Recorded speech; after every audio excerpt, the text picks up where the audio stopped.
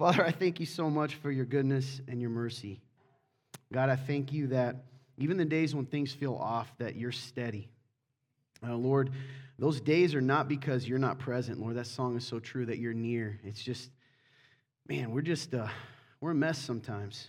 And we're stressed and anxious and frustrated and all those things. And Lord, you have so much patience for us. And I pray that you would move in just mighty ways today in the lives of those people who are here, all of us. God, there's no accident. There's no coincidence. Everyone's here for a purpose today. And I pray everyone, Lord, from the person that's angry to the person that's sad to the person that's disinterested, Lord, I just bitter, hurt. God, I just pray that you would move in their lives and move in ways that they need you to, and it would be so evident. And Father, I need you today so much. I need you to help me preach your word well, and that I wouldn't get in the way of it, and I will give you all the glory. In Jesus Christ, let me pray. Amen. How you guys doing today? That's pretty good, I guess. So welcome to the Remnant. My name's Todd. I'm the pastor here. If it's your first time, you haven't been here in a while, we're in the midst, that means middle, of a series that, is it sound okay, or is it weird? It's good? I'm not used to it sounding good. It's bizarre.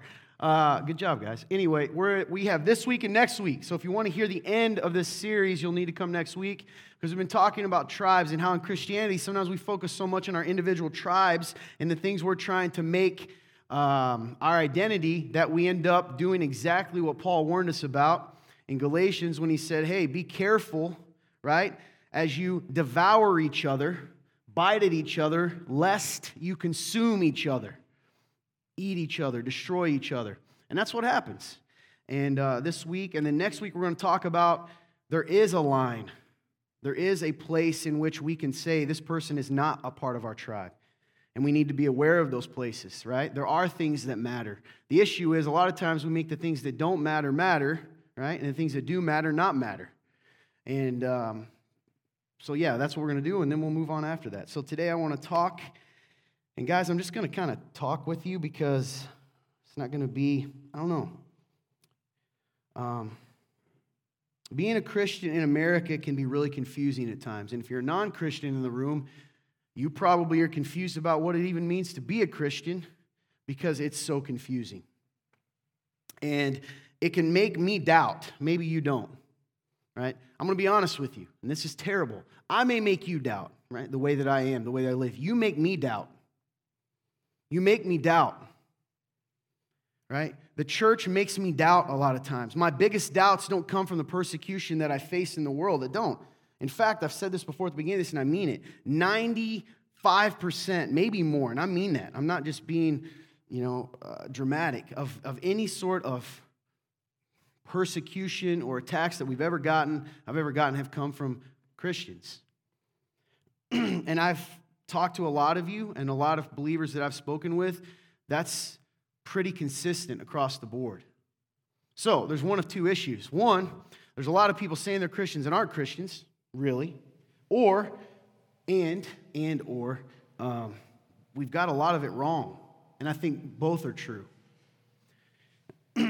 There's so much confusion, right? The arguing, the fighting, the disagreement, the confusion of Christianity. You walk down the street and you're going to see, particularly if you aren't a part of this little subculture Christianity, if you don't understand it, some of you are like, yeah, I don't get this church life, right? Here, if you're one of the people that's like, well, I'm not religious, you'll get this. You walk down and you see 15 churches on the same street with different names, some right beside each other. There are churches in this town, okay? I'm not judging it. I just think it looks bizarre, right? If you're not a part of this. Literally, I can think of it right beside each other. Isn't that odd?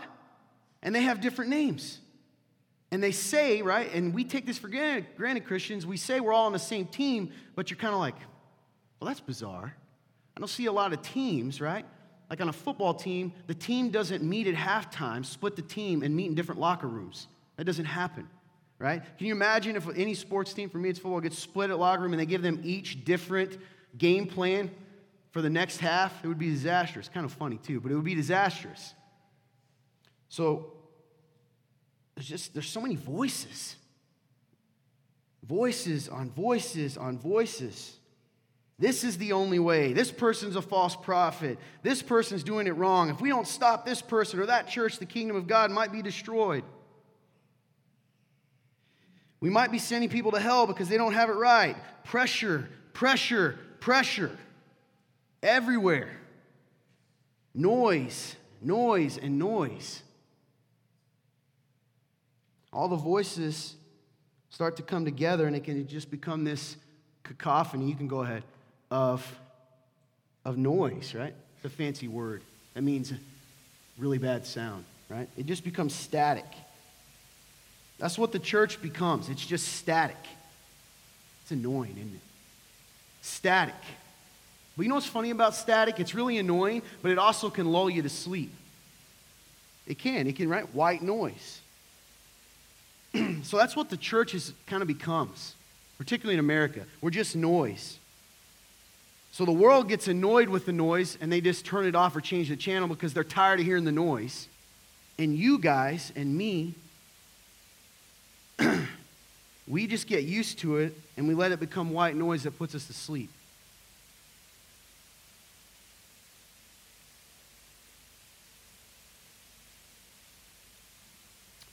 In Acts, they say this: when they heard this, it's the beginning of the church, they were pierced to the heart and said to Peter, keep playing it.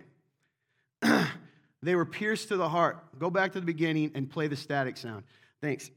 When they heard this, they were pierced to the heart, unless you can't. Maybe that's, yeah, you can't do that. See, I think the technology's magic. And they're like, Todd, this doesn't exist. You cannot have multiple things. My bad, guys. When they heard this, they were pierced to the heart and said to Peter and the rest of the apostles, brothers, what should we do? They had heard the gospel. Peter replied, repent and be baptized, each of you, in the name of Jesus Christ for the forgiveness of your sins, and you will receive the gift of the Holy Spirit. For the promise is for you and for your children and for all who are far off. The promise is for you and for your children and for all who are far off, as many as the Lord our God will call. With many words, he testified and strongly urged them, saying, be saved from this corrupt generation. So those who accepted his message were baptized, and that day about 3,000 people were added to them. Keep going.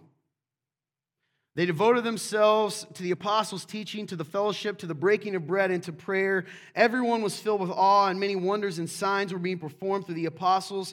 Now all the believers were together and held all things in common. They sold their possessions and property and distributed the proceeds to all as any had need. Every day they devoted themselves to meeting together in the temple and broke bread from house to house. They ate their food with joyful and sincere hearts, praising God and enjoying the favor of all people. That means people liked them. Every day the Lord added to their number those who were being saved.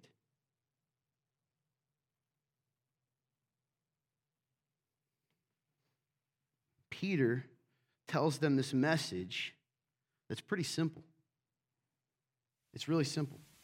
Repent and be baptized. If you're in the room, you're like, what does that mean? That means stop living life the way you want to live and live life the way God tells you to live.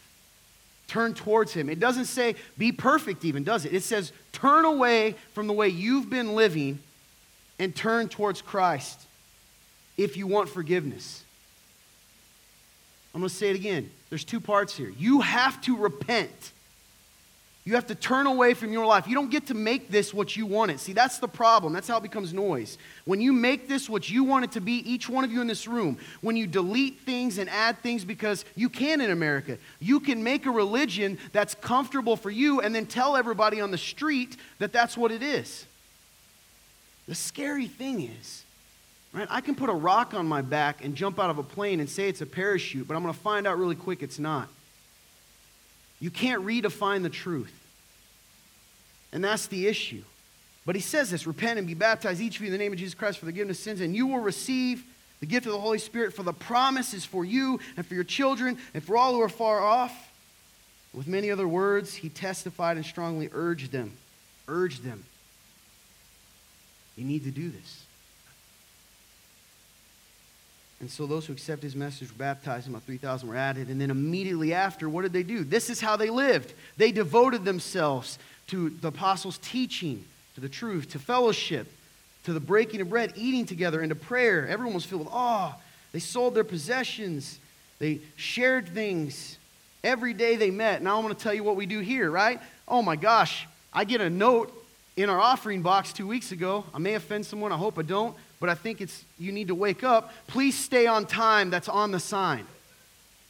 That's serious. Somebody took the time to write a note, drop it in the box. Please stay on time that showed on sign. If there has never been a moment in my life in which American Christianity is so perfectly encapsulated, it's one that says, please stay within my hour-and-a-half block that I have put in my calendar.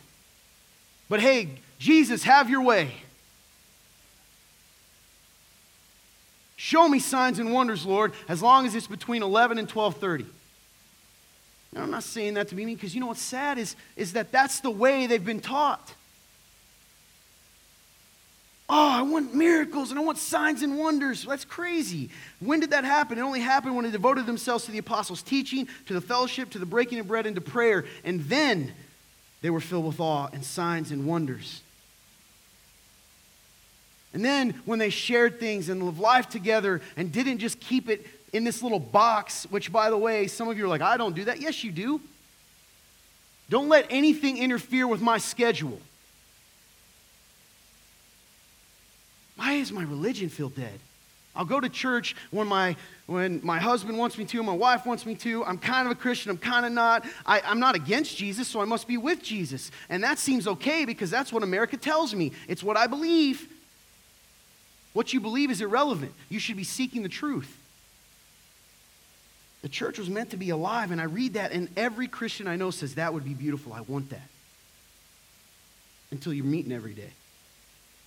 Until that phone rings, right? I don't want to pick this up today.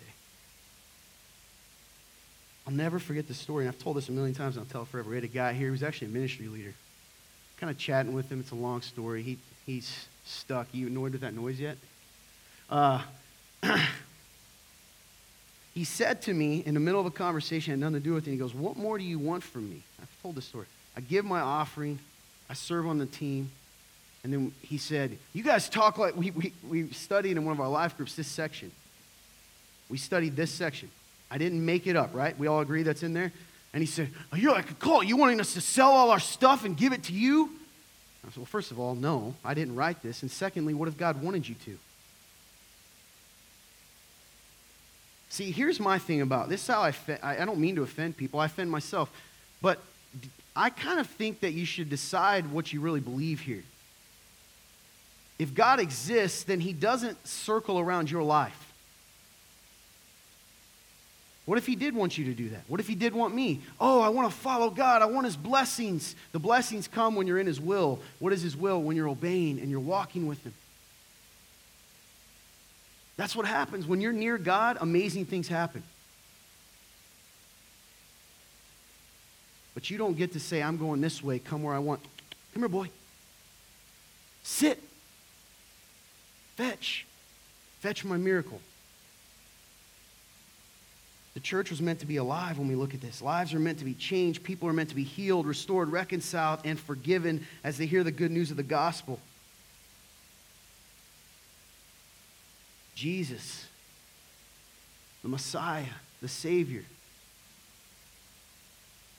The answer to every question we've ever had. The answer to every question you've had. And some of you, when I say that, get mad.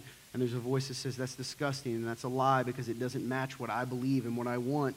And that is because, no, you are believing a lie, but it's not this. He's the answer to every question, and he offers hope, love, and life to everyone that would believe. The church is meant to love and support each other, to witness to the ends of the earth, to be the body of Christ, and instead, we've just become noise, static. Remnant, that's you.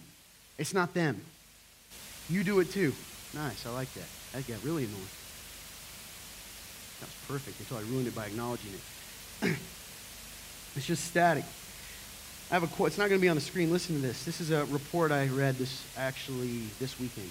A report released last week by the U.S.-based non-governmental organization China Aid warned that the Chinese government is using charges of fraud to financially suffocate the house church movement. The report noted that Multiple house church and pastors and elders have been jailed and potentially face years in prison because they want them to worship the state. You want what's really funny? Did you know that China has an official Protestant church? All you got to do is sign up and agree to what they tell you, what you can say and can't say. The house churches are the ones that aren't doing that. You think Chinese Christians have much time for static? Do you think they have the liberty to argue about how many times to dunk someone or whether this person or that person is qualified? Whether they want to go to church this morning? If the Chinese church acted like you and me, there would be no Chinese church. I love it when you guys nod. I'm talking to the remnant. I love it when you say amen. Snooze Sunday morning. How dare he? I came this morning to get my cup of happiness. You think it's not coming? There's another warning I read that the guy put out a book of martyrs again. This is a Christian leader, it doesn't matter who. And from an organization, he said, do you not understand the persecution that's coming? Are you ready? You see, what's going to happen when the persecution really comes from the world is that we'll find out very quickly who's with Jesus and who isn't. Because if you don't think, if you're a person that makes concessions now, I do what I want to do to make me feel comfortable, just imagine, click, do you believe or do you not believe? He'll justify. Well, if I say I do, I'll be able to secretly represent Jesus.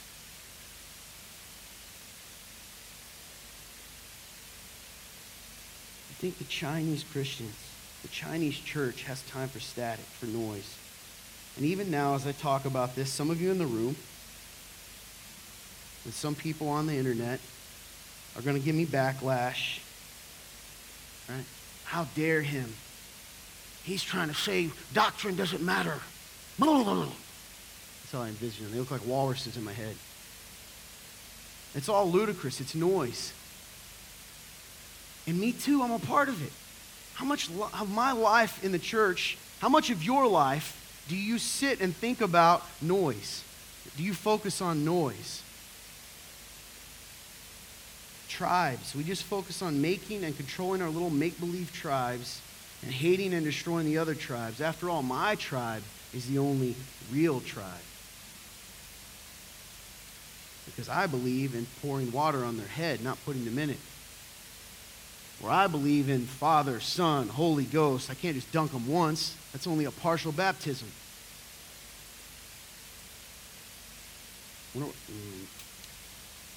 And their numbers were being added to daily. This didn't happen because of static. Did you know that? Did you know that?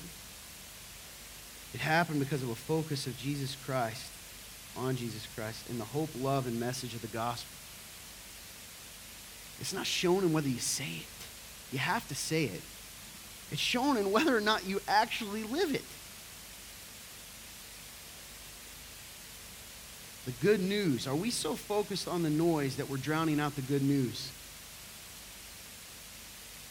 What if a church in Columbia City, Indiana, decided that they weren't going to be too concerned about everybody else doing it right?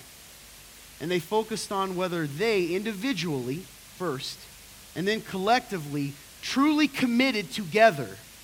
Even 100 people, by the way, there's probably that in this room. 100 people decided, I will be committed to each other, right? Because Jesus said that. I will live this out on days I'm tired, on days I want to hit snooze. I will share, I will take care of each other. Even though everyone else will say it's bizarre and weird, I will do that. What will happen? Because if it happened to a small little group of people, right, surrounded by pagans and the religious who both hated them, these uneducated 12 fishermen and outcasts and thieves and all of this, if these people can create something that you and I are now to this day, right, build on Jesus, are talking about, what could happen in a country in which we can freely move if we just did that? What if we stopped church hopping?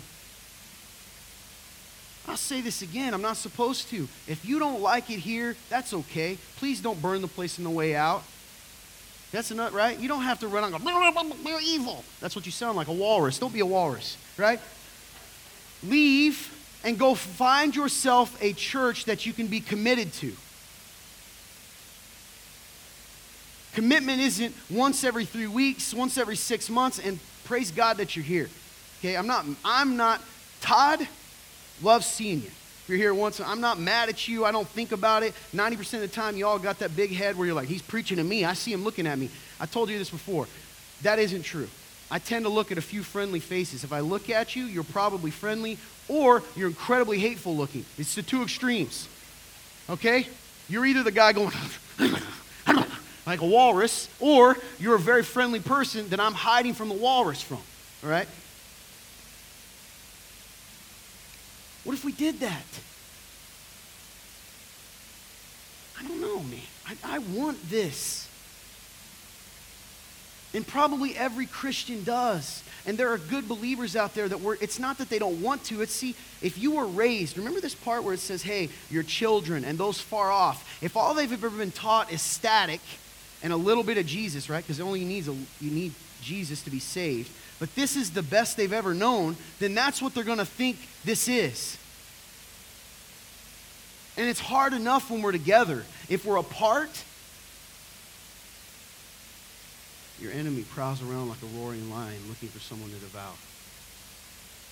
And I want you to think of something. If you have your Bibles, turn to John chapter 17, verses 13 through 26. You can cut it, guys.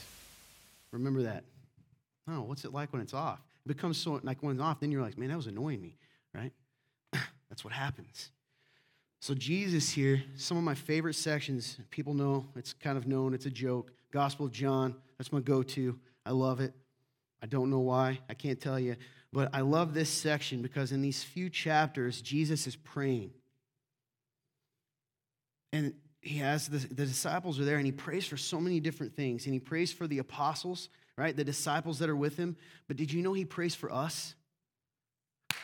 He prays for us. You right now. You have this tendency to think that we're all just an ant farm, that he's looking down and goes, I like these ants in general. No, he knows you by name. And if you're one of his, he prayed for you here. I want you to listen to this. And honestly, beyond the prayer in the garden when he's praying to be able to do this, right, to be able to go through it. And if you consider a prayer when he says, forgive them for they know not what they've done. If you take those out, right, those moments, this is really his last, in my opinion, kind of calm prayer. Right, when he has time, because right after this, they come for him. All right, and listen to what he says. Now, the first part between 13 and 19, he's sort of talking about, in your Bibles, it'll say he's praying for the apostles or the disciples. And that's true, but listen, that doesn't mean it's only for them. And then the second part, a lot of times it'll break this section. It'll say he's praying for all disciples, all believers everywhere. It's all together. Listen to what he says. This is Jesus himself. Now I am coming to you, the Father. And I speak these things in the world so that they may have my joy completed in them. Man, that's powerful. I have given them your word. The world hated them because they are not of the world, just as I am not of the world. I'm not praying that you take them out of the world, but that you protect them from the evil one. They are not of the world, just as I am not of the world. Do you believe that? That you're not of the world just like he isn't?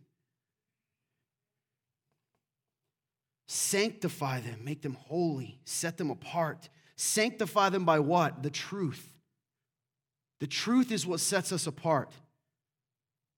Not your emotional highs, not your emotional lows, not your money, not your title, not your denomination, the truth.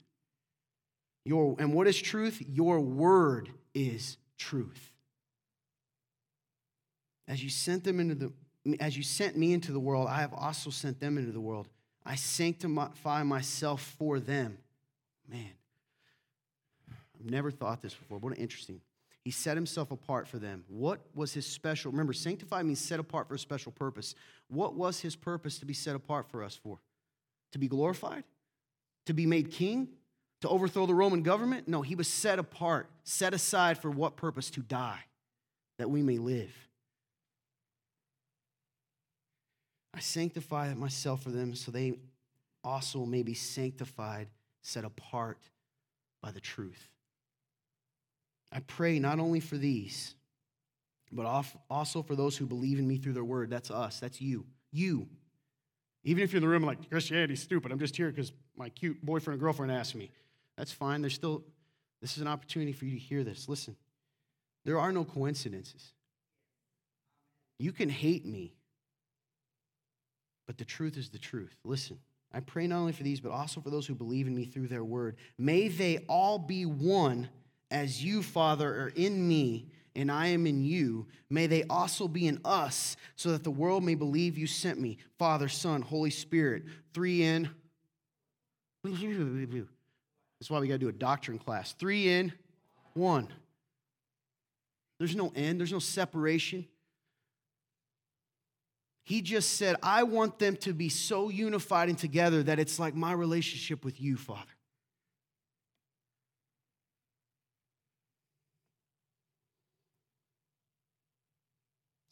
May they also be in us. Why? So that the world may believe you sent me. I have given them the glory you have given me, so that they may be one as we are one.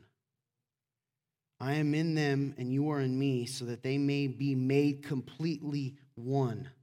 And the world may know you have sent me and have loved them as you loved me. What?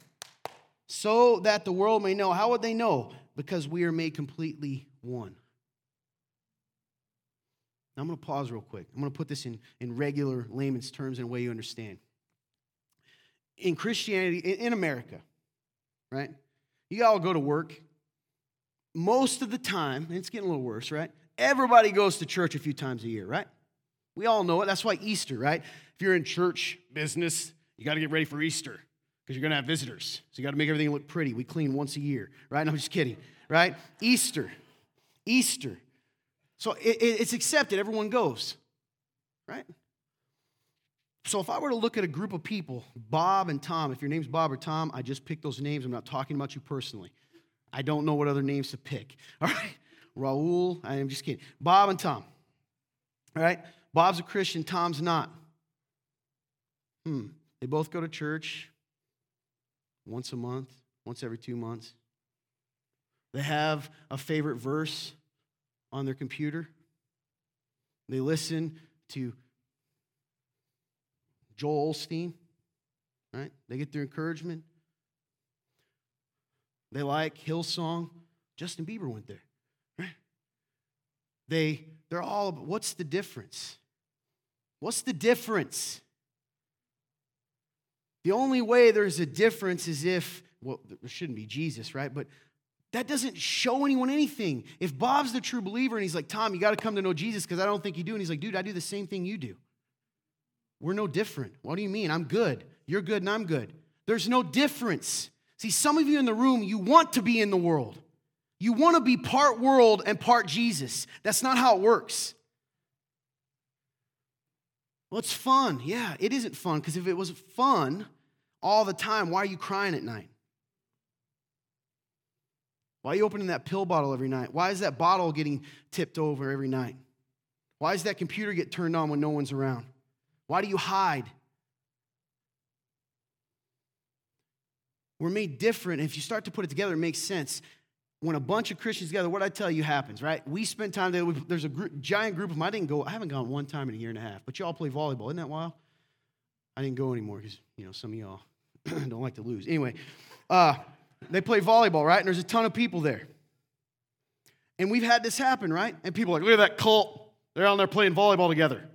But is in Warsaw, I haven't been there in a while. Is Spikes still around? Is that what it's called? You know what Spikes is? Anyone raise your hand if you know what Spikes is? It's a little bar. You know what they do there? Anyone have they play volleyball. You know what's funny? I've never heard my friends say, hey, you guys want to go over to the call over there at Spikes? Have a couple beers, play some volleyball. However, isn't it funny that the world looks at you when you spend time together and they say something's wrong with you because they don't want you to? Because when you're together, you're the body of Christ. And when you're the body of Christ, things change. They don't like that. So, yes, they can play volleyball, but you can't. Not together, but come on over to Spikes. We'll do the same thing. Even though I just spent 60 hours with my work buddies, let's go hang out all weekend. That's not weird. They don't want you together. Why? The Bible says something really crazy. It says you are either what? You are a son of God or you're the son of what? Right? Jesus said that to the Pharisees. You're a liar just like your father was a liar from the beginning. Do you think they have to know that's who they're working for? No. People aren't logical. Most of the time, if I took those people that are calling you a cult because you're playing volleyball together, the ones that are over at Spikes drinking, or more likely, they've come down to play volleyball and they're mad that you're on the volleyball court. We all know that happens, right? Why do you guys have the courts? You can play with us. I don't like that. Anyway, they're way better than us, but because they go to Spikes every weekend. Right? The reality is, I completely lost my train of thought talking about Spikes. If I took them and pulled them apart and said to them, listen, this is weird. You're calling these people, they would probably go, yeah, I guess that is true. I don't know why I call them a cult. That's because they don't know. They can't tell the difference in that voice that's saying, that's weird. Because weird means set apart. And set apart means people are going to start asking questions. Why are they different? And I'm with you. Do you know I'm scared to sell out? You know, people say, Todd, you're so bold, and I'll sit here and think of all the ways I'm not. I'm not.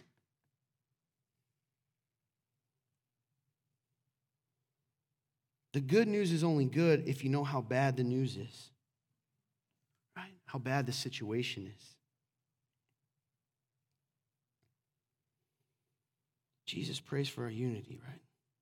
They may complete one that the world may know you have sent me and have loved them as you have loved me. Go on. Father, I want those you have given to be with me where I am so that they will see my glory, which you have given me because you loved me before the world's foundation. Righteous Father, the world has not known you. However, I have known you, and they have known that you sent me. I made your name known to them and will continue to make it known, so that the love you have loved me with may be in them, and I may be in them.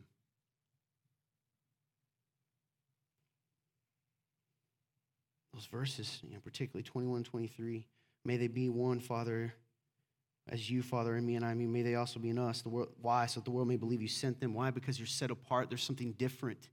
Look at the way they treat each other. The thing that blew my mind for so long is the idea when it hit me, right? Because I used to always quote this. I'm evangelistic, so I'd be like, hey, the world's going to know me by how well I love them. That's not what Jesus said. Jesus said they will know you by your love for one another. The world will know you are mine, not even by how you love them, but how you love one another. Jesus himself prays for our unity, that we would be so close that we are as close as the Father and the Son are. And we'll never be as close, right? But that's how close, that's the analogy he gives us. Where's the Father and the Son end? Right? Let that sink in. Why? Why does he want this unity? Why is it so important that we understand and recognize this, for lack of a better word, tribal warfare? Because that the world may know you have sent me and have loved them as you have loved me. Our unity, listen to this. Our unity is the testimony to the world. It's shown in Acts, right? They were together. That's how even the Roman authorities, why were they intimidated? Why were the Jewish leaders mad? How were they able to get them? Listen, these people, they're starting to gain some momentum. And they're not even doing anything wrong, but they're together. What are they talking about, right? Our unity, and then Jesus says here, our unity is the testimony to the world. So how do we stay unified? What does it mean? It's funny because when you jump ahead and you look to the apostles, and you can go through Acts, right? And when they see each other, whether they're from the same town or not, I'm struck by a couple things. Even in Acts and certainly in Paul's letters, he always says, I'm so thankful to God for you.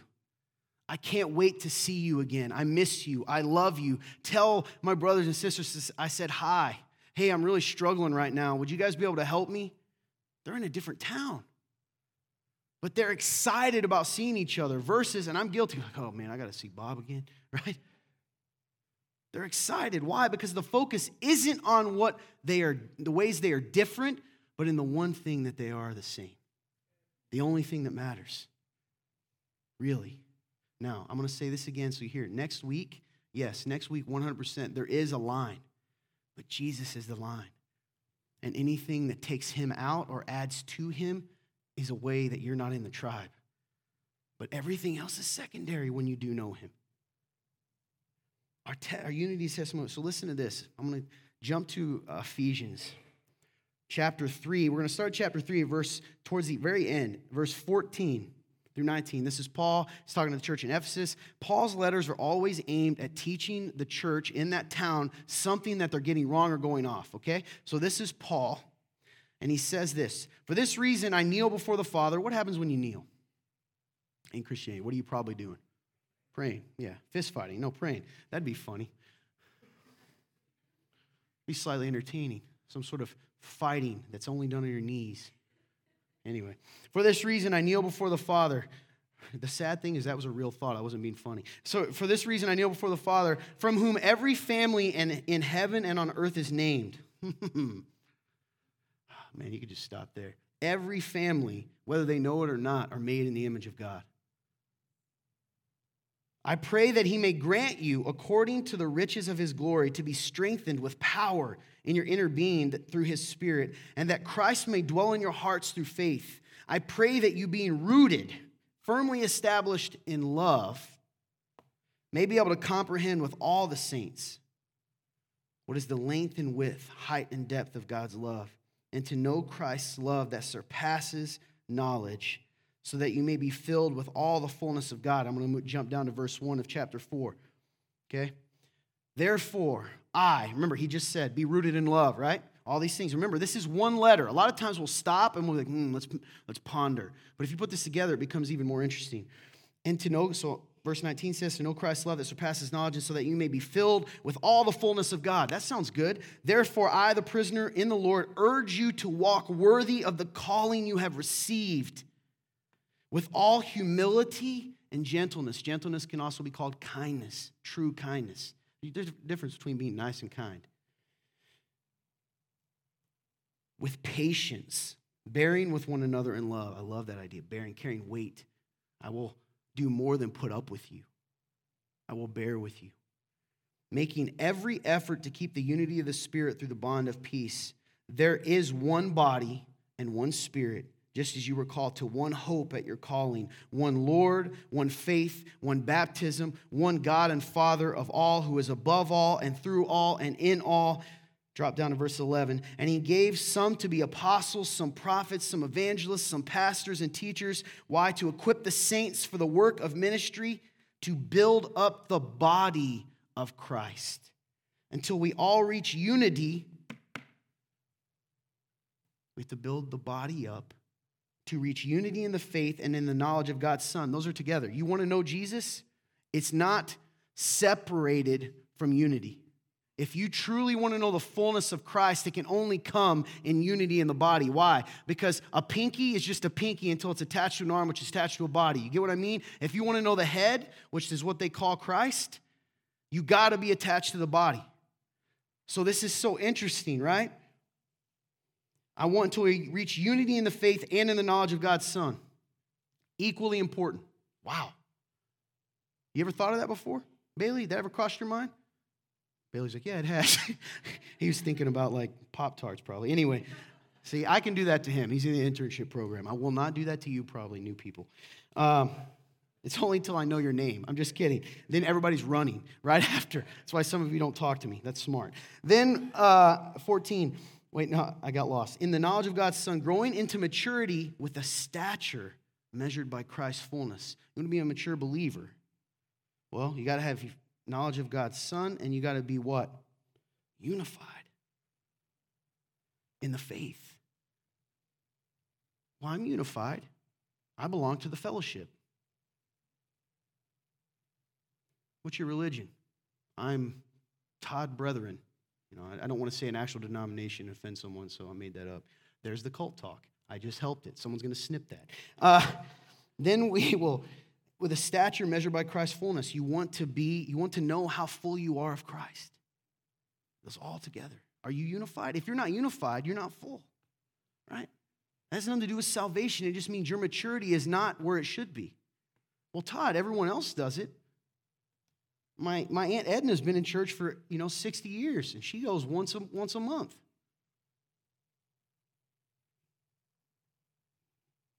Then we will no longer, this is so interesting because we take this verse out of context. Remember, keep it on, same context.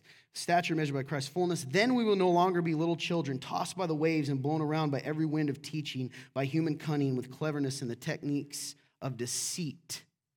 But speaking the truth in love, let us grow every way into him who is the head. Who is the head. From him, the whole body, fitted and knit together by every supporting ligament, provides the growth of the body for building itself up in love by the proper working of each individual part. The whole body comes from what? Well, you were thinking about Pop-Tarts. See, this is what happens. What's the whole body come from? Yeah, Christ, right? He comes from Christ. You want to be Christ, that Christ is the head of the body. So if you want to be attached to Christ, you got to be a part of the body. I don't like it any more than you do because some of y'all mean. But that's the truth.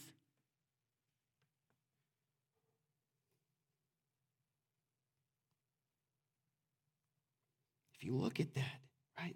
How are we not going to be little children tossed by waves and blown around? Well, we have to have knowledge of God's Son. We have to grow into maturity with a stature not measured by Aunt Edna, but by Jesus. And we have to be unified. Take any of those out, and guess what you are primed for? To be blown around. What happens when someone's indoctrinated? Real cults, right? What happens when someone's manipulated? What do you have to do first? You have to remove them from what? Their family, from their source of identity, because the only way to give them that is to remove them from that so they forget who they really are, and then you can tell them who they are. It's the same thing for the church. If we're apart, it becomes very easy for us to go, that sounds pretty good, when the talking head pastor on TV tells you one thing that feels off, but you don't really know why.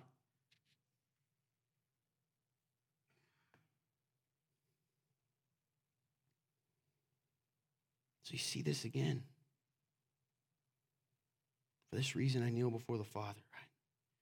Over and over. And I could give 50 verses about unity. And we gloss over it. I do, because I'm always getting to the part that affects me. I want to get to the part where I struggle with, right? Or I want to feel good. So I'm like, yeah, unity, I get it. But that's not really about me.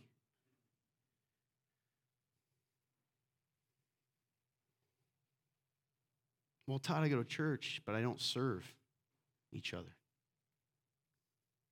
Then you're using. Is that the same? Is that sharing with each other in need? Well, I'm busy, or I'm anxious, or I'm nervous, or I'm an introvert, right? Or I'm an extrovert. All these things the world tells you as an excuse of why you can't be unified. And if they tell you to do that, they're not respecting you and loving you, because Jesus wants you to be you. No, he doesn't. Jesus wants you to be him. He wants to be the you that you would be without all the junk, who you were really meant to be. So, when you think of the Christian church as a whole, the noise, all right, and this is outside. I want you to think about it. Think about your friends. Think about yourself. If you really slow down, some of you are such amazing people, most of you. You're saints, and I believe that. And most of the time we put up with it because we do love each other and we love Jesus. But when you really sit and think, what does you become used to? Does this sound like normal? Like, do you really think of this when you think of the church as a whole, right? Humility and gentleness, kindness, patience, bearing with one another in love, making every effort to keep the unity of the Spirit through the bond of peace. Do we really do that? Now, certainly we make every effort to look like we have peace. But do we really do that? When you think of the church, do you feel excited in the morning, or do you go, I'm going to have to go put that mask on again? Remnant people, you think it's just them? I ain't preaching to a bunch of people out in the street. I'm talking to you.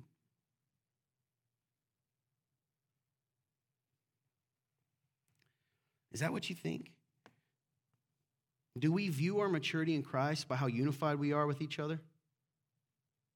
Do we? Do you? When you think of someone, do you think about how unified someone is as a sign of their maturity in the faith? By the way, unified doesn't mean you're just a teacher. I'm certainly unified when I'm allowed to be the one that teaches everyone.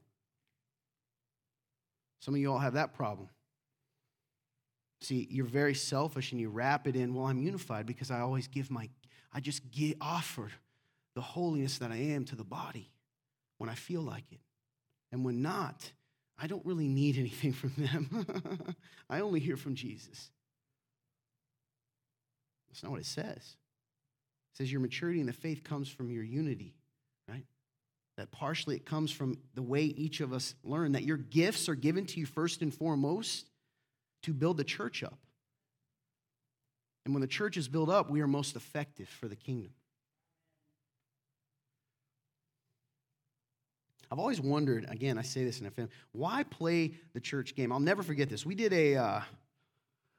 a survey in our church one time, just among members, and we asked them all these, and a lot of it was cool, right? Like, hey, we have a lot of people that heard the gospel the first time here. I love this church. We got a lot of you cool, hip, millennial Gen Zers that a lot of churches don't have. Did you know that? You guys are special because you're not in churches today, and here you are. Like, you're special. You're the people that are going to lead this revival for real, right?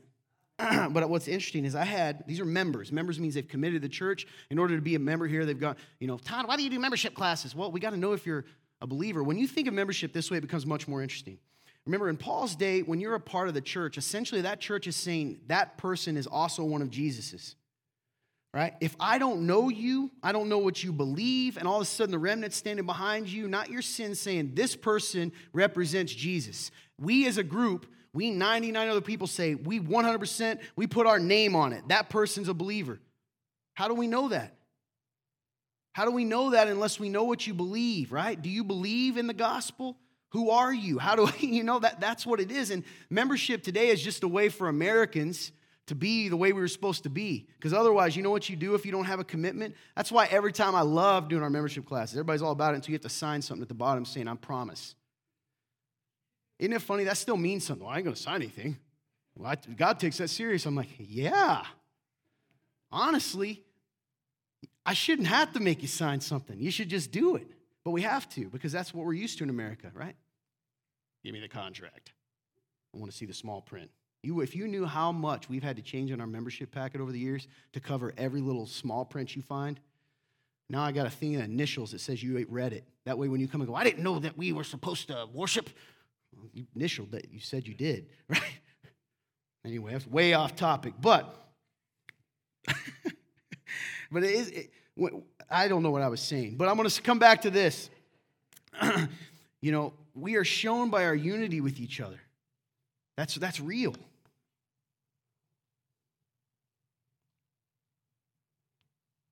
That's going to show people how mature we are in the faith, how connected we are to the body. Not just when you want to be, because that's not different. That's not set apart. America's completely cool with you going to church when you feel like it, because that's what they do. That's why we clean a building once a year, right? They're not cool with a group of people who do things when they don't want them to or when they don't feel like it.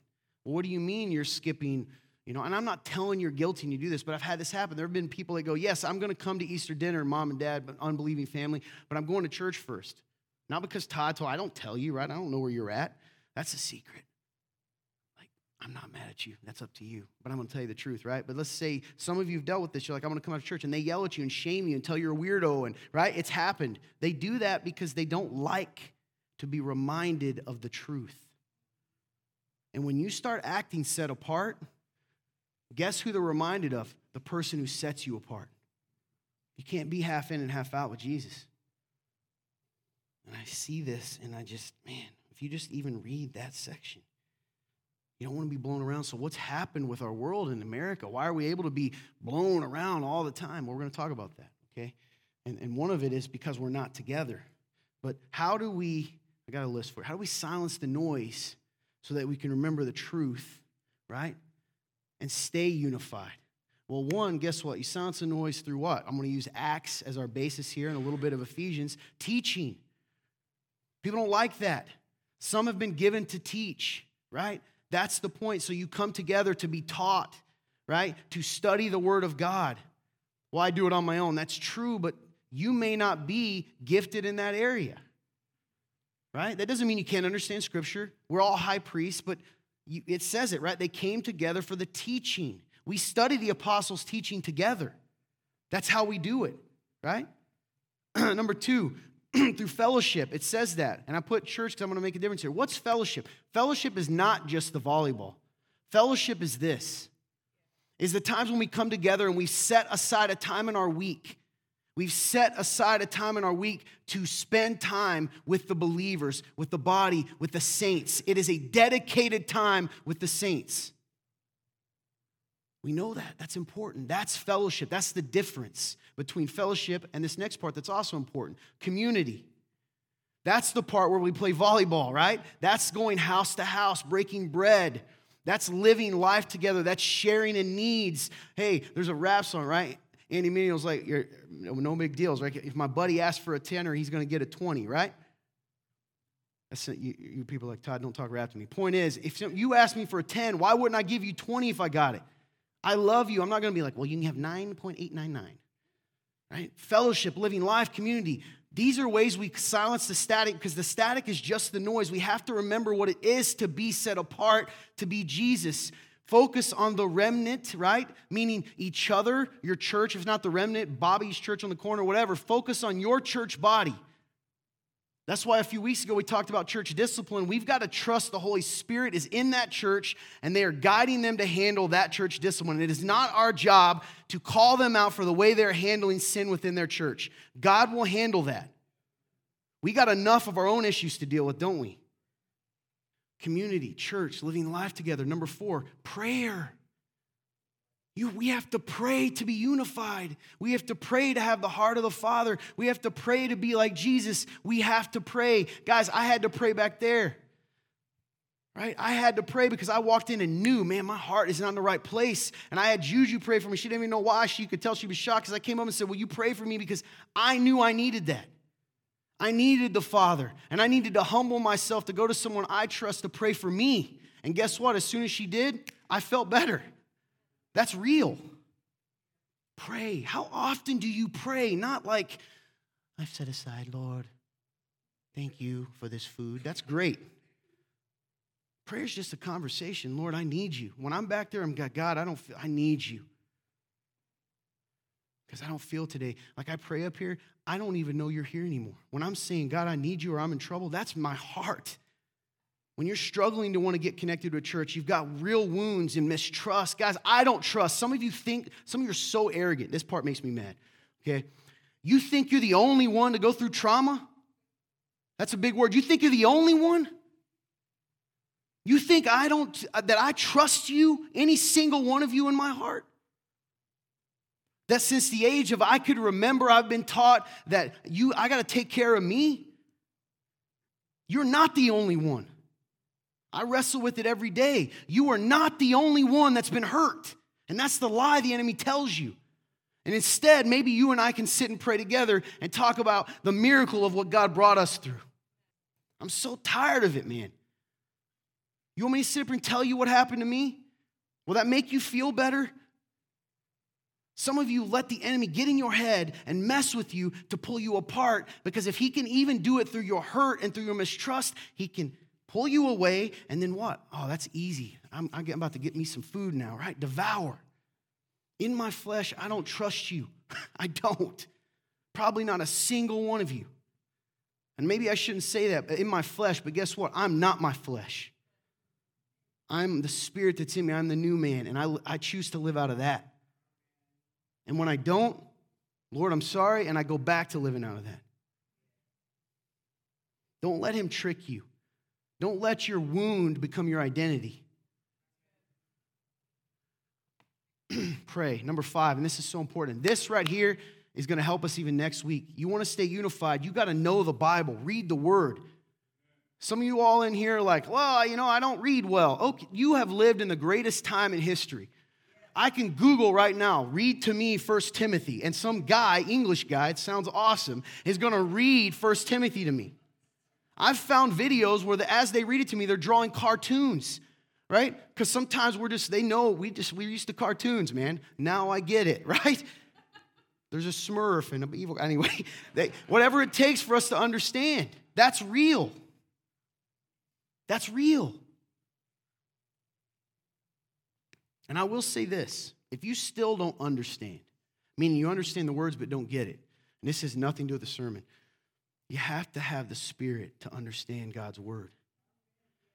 And you should let that be a clue. And I don't care how long you've been in church, if you don't get any of it, right, any of it, there's something wrong.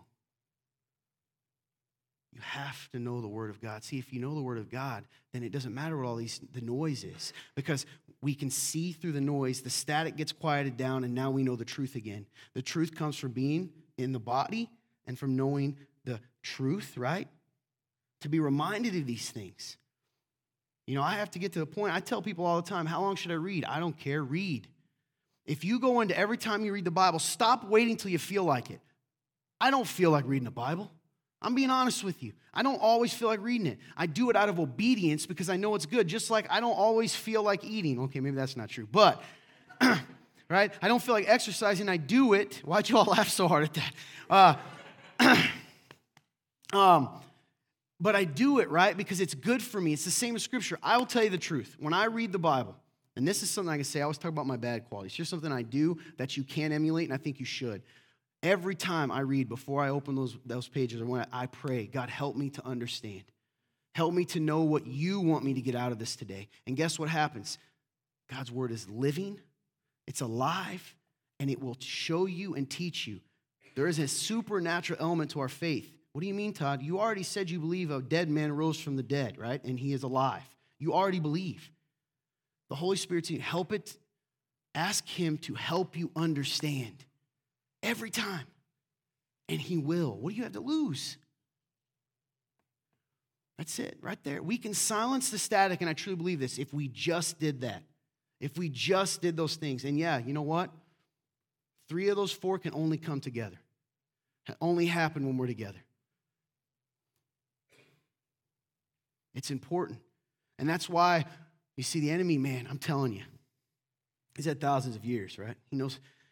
One of the worst things that's happened to the church, and now it's been good in some ways, it's reached people, but for the church, what it's the statistics is the pandemic. Because now it's made it acceptable and normal to not gather together. Because, hey, if I call you to come to church, don't you care about, slowing the spread? You know what's crazy? I don't even think that's that bold, but apparently that what I just said, I can be like, yeah, it doesn't even sound that to me because it's simple, right? That's the truth. Sometimes I wonder, man, I'm all about love, but what do we do? What do we justify? Jesus is like, listen, we're not going to the leper because we might spread some leprosy. And now everyone's used to it. We just sit at home and I just click through and find the guy that makes me feel good today. I'm never going to listen to the sermon that makes me uncomfortable. I'm going to go to the one that makes me feel what I want to feel that day. Click, click. It's just like TV. Unified. There's no perfect church. You know why? Because there's no perfect Christian. And that's the beauty and that's the testimony. How do you put up, Kelsey, with that Todd guy? What in the world? Right? How do you put up with that guy? He's annoying and he's loud and, whatever, all these other things, right? How do you do it? That's my brother, right? That's my sister. I know him. I know her because if we spend time together, you at least know something about me, right? And that points to Jesus. Well, he's this, and this. I know. But you also didn't see this, and this in him. You don't see this, that I see Jesus in this way, or I see Jesus in her in this way, that is life. Yeah, I know. See, that's the beauty. We hide thinking that, if we show ourselves to everyone that they're going to tear us apart, and that's true because we've allowed wolves to run the church, right? But they don't look like, we've let them dictate who are wolves. You think wolves are going to actually shoot other wolves? No, man. They're going to shoot loud sheep. They're going to shoot the people that are challenging their creepy rule. Right? It comes from our differences that make us united. It comes from the glory of us working things out together.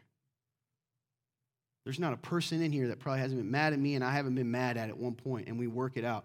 All right, even me and Greg, right? He shook his head. If you know me and Greg, I love him. I know he loves me. We battled in a men's group one time. People thought we were going to come to fisticuffs, didn't they, Greg? They literally did, and you're probably like, Greg would never do that. Hey, he is his nickname's Papa Bear, right? Everybody always thinks of the cuddly, like, he's a teddy. No, man, that's a big Kodiak, right? But guess what? He still loves me and I love him because that's the beauty of the testimony. We may sometimes not even agree on everything, but I know his heart and he knows mine, which only has come through years of being unified and of that. Because at the end of the day, I know he loves Jesus, and I believe if you ask him, he knows I do. And that's enough, right? That's enough. She's going to come play some music. I know I went long again. Leave a nicer note. Put a heart or something. I would rather you, if you ever think that, come and talk to me about that. Don't be a snot. Don't come up and cuss at me, tell me I'm dumb. But if you want to come and go, I think you should stay. We'll talk about it. I'll talk to you. I'll make a joke about it. I'll talk to you. I'll tell you. All right?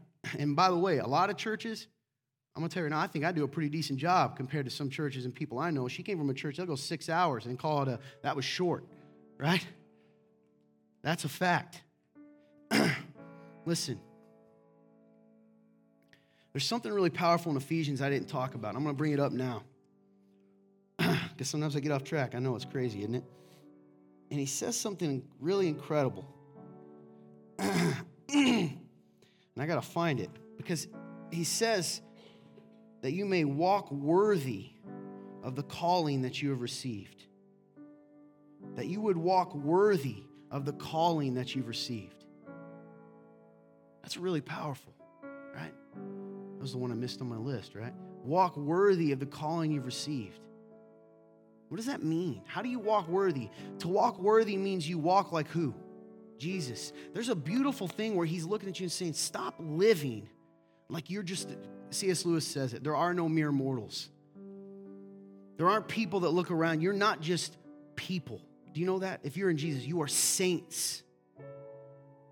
Do you walk worthy of that? Do you live your life worthy of the calling you've received? Not worthy of what the world says is good, not worthy of what your Aunt Edna says is good. Do you walk worthy of the calling you've received? Do you seek unity? Do you show love? Do you give forgiveness? Do you bear with people? Do you show patience? Do you commit yourself, if it's not here, to another body of Christ for a purpose? Well, I don't go to any other church. Yeah, but you don't commit. See, church isn't just Sunday. Remember, I just showed you that. The only way Greg and I made it through that time is because he knew me. We have lived life together for years now, right? Church splits and all this stuff happens because we don't know each other. We forget. Are we really together? Do you walk worthy? Does the church in America walk worthy of the calling we have received? Now, don't get me wrong. There's beautiful things that happen in this world, man. Beautiful, beautiful things. And a lot of times they happen at churches you'll never hear of. Do you walk worthy? Because worthiness in the kingdom is not measured by your popularity. Worthiness in the kingdom is not measured by how many people say you're cool or how many people think you got it right. Worthiness, right, is measured by the stature of Christ, by the fullness. Do you walk worthy? I like that because it's an action. You have to choose it. You know what else is crazy about that saying is that there appears to be, because remember he's talking to Christians, that there's another choice that you can choose to not walk worthy of the calling you've received. And if you don't walk worthy of the calling you received, you won't be unified, and you won't be patient, and you won't be a testimony to this world. You cannot be a city on a hill by yourself.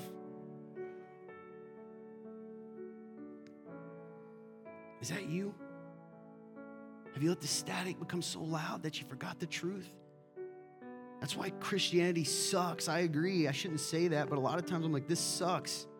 And it does suck without Jesus. And it's hard, even with him, because I got rough spots and you got rough spots, and that's the testimony. How do these people with rough spots stay unified? How is that possible? Why do they still love each other? I want what they have.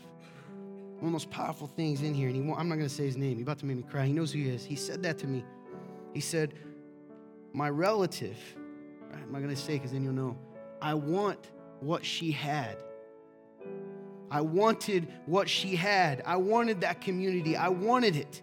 Something was different. It didn't even come, right? That was, what was secondary? Secondary was the teaching. But the testimony came from the community. And that made him open his ears to going, man, maybe there's something to this. And now this guy comes before me last week and I asked him about something. He goes, yeah, man, it was pretty good, but I like hearing about Jesus. That's a miracle. The testimony comes from the community together. Right? The full testimony. Is that you? Have you been so hurt? Have you let trauma become your identity? You hop from place to place. I don't want to get people too comfortable with me because then they're going to know me. And if they know me, they'll hate me. You're right. A lot of churches do. A lot of churches are hateful and they've let the static get too loud. There's even saved people that have a bad culture in their church. And they're still saved. God's going to save them, right? But they're not living by walking worthy of the calling they've received. You want to change culture, it's not by being apart from it. I'll never forget the Holy Spirit telling me that as I raged on my way to see my buddy at Valpo about I hate Christianity and I hate the church and blah, blah, blah, I hate the church, blah, blah, blah, blah. And he's like, that little spirit, that little voice, right? You know it. Real calm.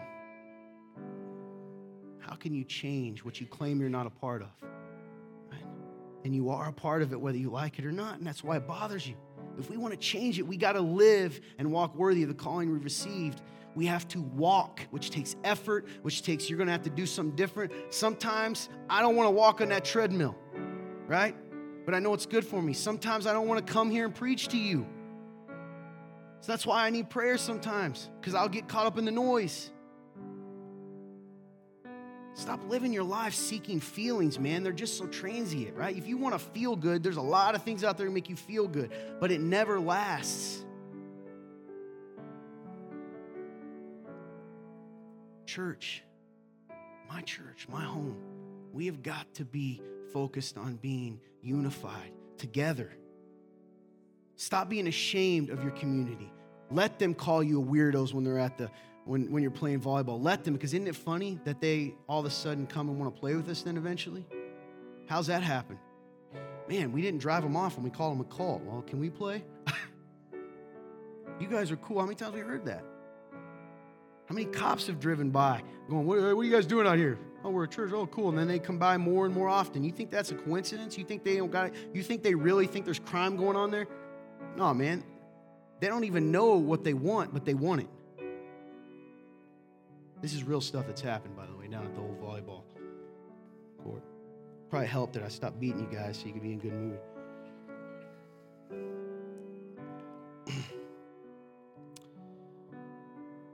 This is the last week that we want to talk about unity before we talk about the things that the people who aren't part of our tribe. Let's pray for our church first. And then once we do that, then let's pray for this city. And let's pray for the county and the state. And let's pray for this nation. Pray for the church with a capital C in this nation, because even those crappy, noisy, static-filled churches, there's some of them that are still part of us. Pray that the noise gets quieted, that they remember who they are and who we are, and that through that real revival that lasts longer than a news period, that lasts longer than what's popular, real revival sweeps this nation, because it can. And don't forget to pray for our brothers and sisters in China and other countries, that they would stand firm in the truth, as they don't even realize that they've become our role model. If you're in the room and you don't know Jesus, I usually give this big, long thing, so I make sure I theologically cover all my bases. Here's the reality. You and I both know something's wrong. We messed up. We're separated. What's wrong is you and I have decided to disobey God and do our own thing, and because of that, we got a disease we can't cure. We're separated from God. Hell is real, and without your bad deeds, your sin being paid for, you're going to hell. That's the bad news. And even before you go to hell, you're going to live your life chasing thing after thing to try to feel a little bit better. And it never works. You know it, and I know it. You are made for so much more than what you've been living. You are made in the image of God. He loves you, and even today, He is calling out to you, come home. How do you come home? You have to repent. Remember what I read earlier. Turn away from what you've done. Stop asking God to prove to you that He exists when He's already done that today by bringing you here in this moment to hear these words. That's the miracle. You're not an accident. This isn't a coincidence. You were to be here today to hear this because once again, He's given you another chance. One more chance, maybe the only one you'll ever have, I don't know, to hear and respond to the truth. Come home. How do you come home? Well, unfortunately for you, you're guilty of a lot of things, and that has to be paid for. It has to be. You know it. We wouldn't let someone come in your house and steal your stuff and kill your relative and then just go home. Hey, they're a good person. Something has to happen. You will pay that price when you die. It doesn't matter. Your belief won't matter when you stand before a holy God. Gravity doesn't need you to believe in it for you to hit the ground, and God doesn't need you to believe in Him to judge you. He will judge you. And there you'll stand guilty. Jesus Christ existed. So when you couldn't come to God, when you couldn't clean yourself up, God invaded this earth. He sent His Son, Jesus Christ. He existed. Jesus of Nazareth existed. No one will even say it. Every major religion acknowledges He existed and even says He's something special. But they don't want you to know the truth. And the truth is what? That He is the one and only Son of God. That He is the way, the truth, and the life. And He is the only way for you to be made right with your Creator. So Jesus told us how to live, told us if we lived just live the way He told us to live, life would be much, much better. But here's the thing. He does more than that. When you couldn't come to Him, He came to us. He taught us how to live. Then He died on the cross, a horrible death. It's a fact. And He thought of you in that moment. He died for your sins. That punishment I told you, that justice was poured on Him. 3 days after His death, He rose from the dead to prove He is who He said He was. And now He offers you today, in this moment, in this coincidence, He offers you something. He offers you a chance to be made right, to have real life. Guys, listen to me. I've said this many times. The Christian life is not an easy life, but it is the better and best life. It is the truth. And He offers you to fill that hole you've been wanting to fill, to heal those wounds you want healed. In order to do that, you have to turn away from your way of life and go to Him and repent. Repent means saying, I'm sorry for what I've done. I believe You are who You said You are. Help me, save me. And if you do that, the Bible says if you confess with your lips and believe in your heart that Jesus Christ is Lord and was raised from the dead, you will be saved. No one can take it from you. I don't care what the pastor on TV says. I don't care what the pastor on the street says. Well, Todd, I got this addiction and I got this, I got that. It doesn't matter. Today, will you turn to Him away from that? Let Him handle the rest. You have that opportunity. There's people up here willing to pray with you. Don't say you're going to do it when you go home. You're not. These people are here today. They're good people. I was in the same shoes as you. Go to them. Pray with them and know real peace and know that if something were to happen today, Lord forbid, that you would live forever. Whatever you do, don't leave the same as you came in today. Listen, don't. Because if you do, you're choosing to.